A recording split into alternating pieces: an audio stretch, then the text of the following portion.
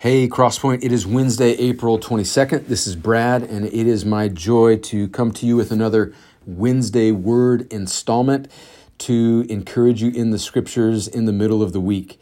The text that I will be reading and commenting on is 1 Peter chapter 5, verses 6 through 11, a classic and encouraging text to help to put steel in our spines during this time. So let me just read a verse or two at a time and comment along the way.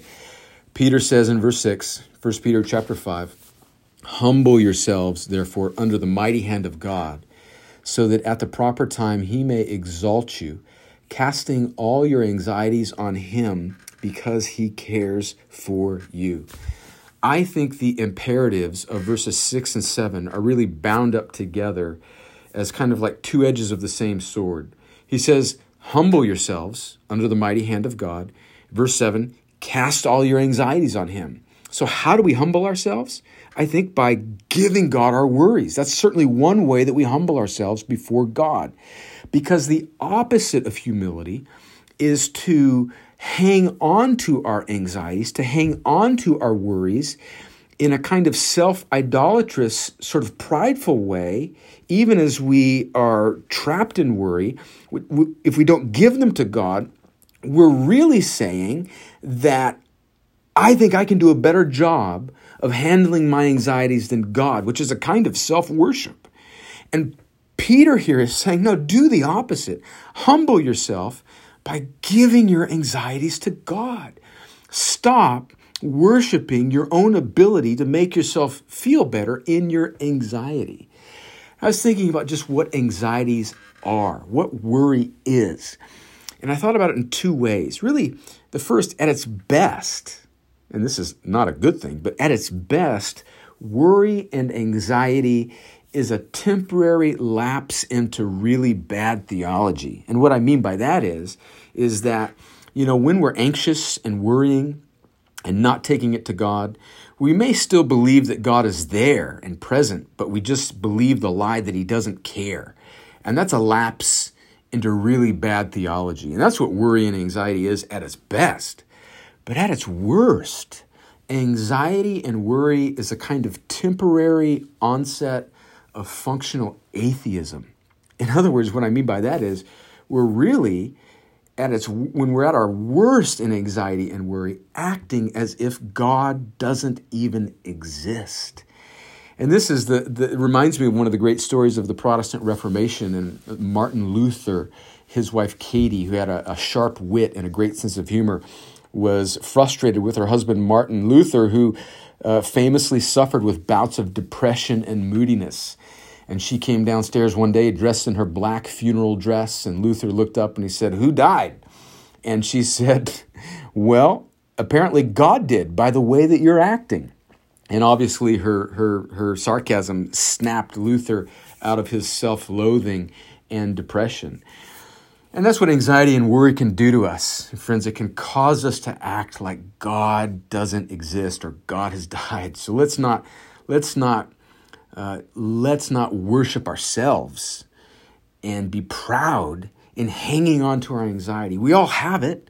Let's not act like we don't. Let's take it to God. That's what this text is telling us to do. And then verse 8 and 9 says, "Be sober-minded, be watchful. Your adversary, the devil, prowls around like a roaring lion seeking someone to devour. Resist him, firm in your faith, knowing that the same kinds of suffering are being experienced by your brotherhood throughout the world." So we know that we're in a spiritual battle. That's what it means in many ways to be a Christian, that we have an adversary who is bent on destroying us. But Peter here gives us instruction on how we are to fight this fight. He says, resist the devil. How do we resist him? By being firm in our faith. And how are we to be firm in our faith?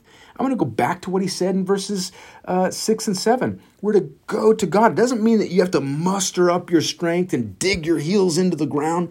I think being firm in your faith is not having faith in yourself to handle your anxieties, but taking them to God. Firm in your faith means to be humble, to despair of your own ability to fix anything or change anything, but to go to God and take your anxieties to Him, casting them upon Him. That's what it means to be firm in your faith, knowing that our faith is in God, not in ourselves. And so that's how we resist the devil. And then what he says there in the second half of verse 9 is, know that you've got brothers and sisters all around the world that are suffering just like you are. So don't think that you're strange. Don't think that you're just the one strange case of God's children who's tasting this hardship. Oh, brothers and sisters, this is what it means to be part of the family of God. In fact, Romans 8 verse 17 says that we are joint heirs with Jesus. And if we want to be glorified with Him someday, we will also suffer with Him. That will be the case. And then verses 10 and 11 I love. It says, and after you have suffered a little while, the God of all grace, who has called you to His eternal glory in Christ, will Himself restore, confirm, strengthen, and establish you. To Him be the dominion forever and ever. Amen. In other words, verse 10 and 11 are telling us that God has a timeline for every trial. After you have suffered a little while, according to the good providence of God, the God of all grace, who when He deems enough is enough, and my work is finished in my child for this time, I will call you to myself, and He will Himself restore, confirm, strengthen, and establish you. Friends, nothing that we're going through right now isn't under the sovereign timeline of God. And He will determine when it ends. He will determine when the season passes. And to Him will be the glory forever and ever and ever. Amen. Amen. All right, dear ones, I hope this encourages you. Let's humble ourselves. Let's cast our cares upon God. Let's resist the devil by being firm in our faith. And let's know that God is in control. Amen. Amen. We'll see you this Sunday online. Praise God.